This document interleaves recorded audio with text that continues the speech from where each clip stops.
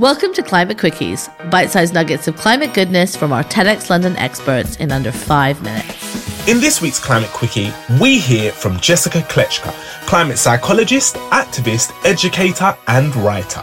Jessica had her light bulb moment working at a green think tank. Whilst writing an internal news roundup, she realised that the news was more positive than she expected. Fast forward to now, Jessica's Climate Positive News series is a weekly media staple for the climate curious, amassing well over 10,000 reactions every week. Let's head over to Jessica to hear more about how good things are happening every day all around the world. Stay curious.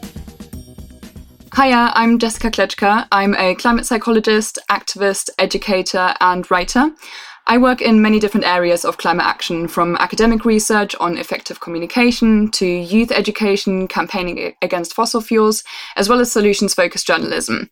As a campaigner, I'm most active in the Stop Rosebank movement, and I'm also co-leading the Hero UK Climate Justice Circle, which is focused on stopping new fossil fuels in the UK. The climate positive movement is a section of the climate movement that has recognised that fear-based approaches are not very effective in getting people actively engaged, but rather lead to climate anxiety and resignation. So more and more academics, activists and journalists are now trying to achieve a balance between conveying the urgency of the climate crisis, whilst also stressing that we can still avoid the worst impacts if we act with urgency. Because the science says that it's not too late and there is still hope for a better and more sustainable future. So I run the Positive Climate News series on Instagram in collaboration with Earthly Education. And that started when I worked in climate policy for a green think tank. We used to monitor the media very closely and send a daily internal roundup of environmental and climate headlines. And that's when I realized that good things are actually happening every day and all around the world. So I thought that it would be really great for more people to know about these stories, and started posting an accessible weekly roundup of positive policy developments, technological advances, as well as activism wins, because really most of these climate wins would not have been possible without the work of communities and grassroots activists. And running the series has been really good for my mental health. As a climate professional and even a climate psychologist, I'm really not immune to climate anxiety, and often I literally won't see any good news in the media all week until I start researching this weekly post. And that's just not healthy, and it really doesn't help to make our work more sustainable. So this series has really benefited myself as well as the wider movement. And since I've started it, I've been getting dozens and hundreds of messages of how much it's benefited people's mental health. So it's had a really visible impact. And yeah, that's just making me really happy.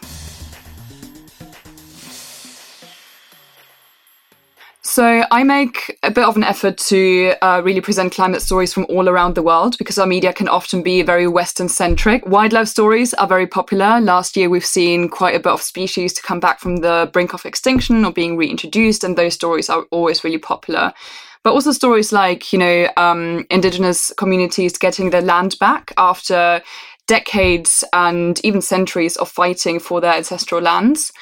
And what I found really surprising is that I thought that the series would be a mix of policy developments and technological advances. But really, a lot of the time we see wins that stemmed from activists organising against destructive industries, and they're being really, really successful. And it's really important to me that this series is not just there for the feel-good factor. What I really want to achieve is people getting actively engaged in their communities and joining climate groups, because that's how we can make more of these positive stories happen in the long term.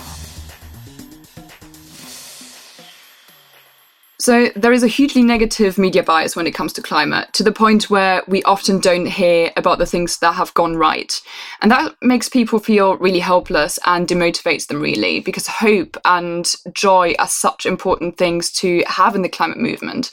They nurture us and they give us strength to campaign for climate action in the long term.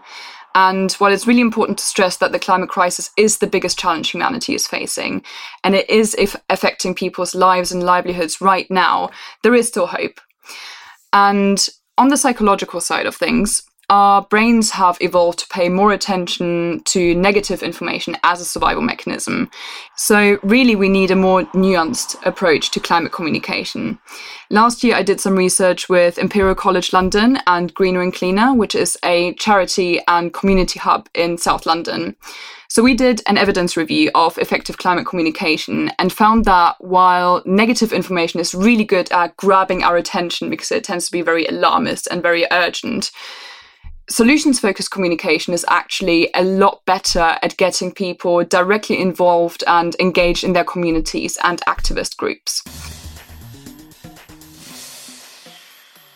If you want to follow the Positive Climate News series, you can follow me at Jessica Kletschka on Instagram, as well as Earthly Education. I've also started reposting my roundups on LinkedIn and Twitter. So that's every Sunday on Instagram and every Monday on LinkedIn and Twitter. Thanks for listening to this Quickie. This episode was created by our superstar podcast team at TEDx London. Until next time, Stay curious.